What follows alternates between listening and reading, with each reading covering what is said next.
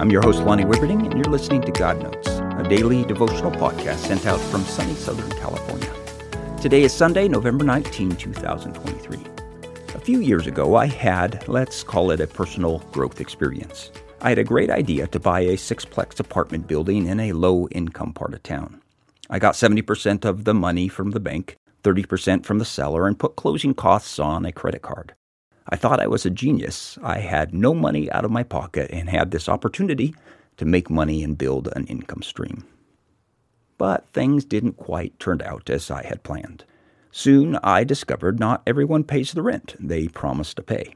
At first I tried to treat them kind with a lot of grace. After all, Jesus says to turn the other cheek. So I tried, and my hope was if I treated people well, they would respond in kind. Some did. Some saw I was trying to work with them and were thankful for being treated well. They made concerted efforts to try to get me the rent they owed. It worked. Jesus' advice to turn the other cheek was great advice. But there were a few who didn't respond to the kind approach. They wouldn't pay. The heat and electric was in the rent. They left the windows open and generally took advantage of me in every way they could. After all, I was the rich landlord that had all the money. I was frustrated about what to do.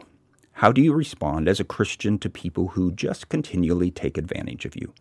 I wondered until I came across this text for today. Proverbs 26:3 says, "A whip for the horse, a bridle for the donkey, and a rod for the back of fools." Turning the other cheek is a great first approach. The majority of people will be won over by kindness. But there are a few who don't respond. And Solomon says, there is only one way a fool learns, through pain. You hate to go there, but there is a place for a God follower to say, that's enough.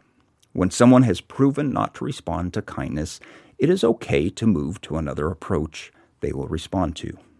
A whip for the horse, a bridle for the donkey, and a rod for the back of fools. May God bless your day. We'll talk again tomorrow.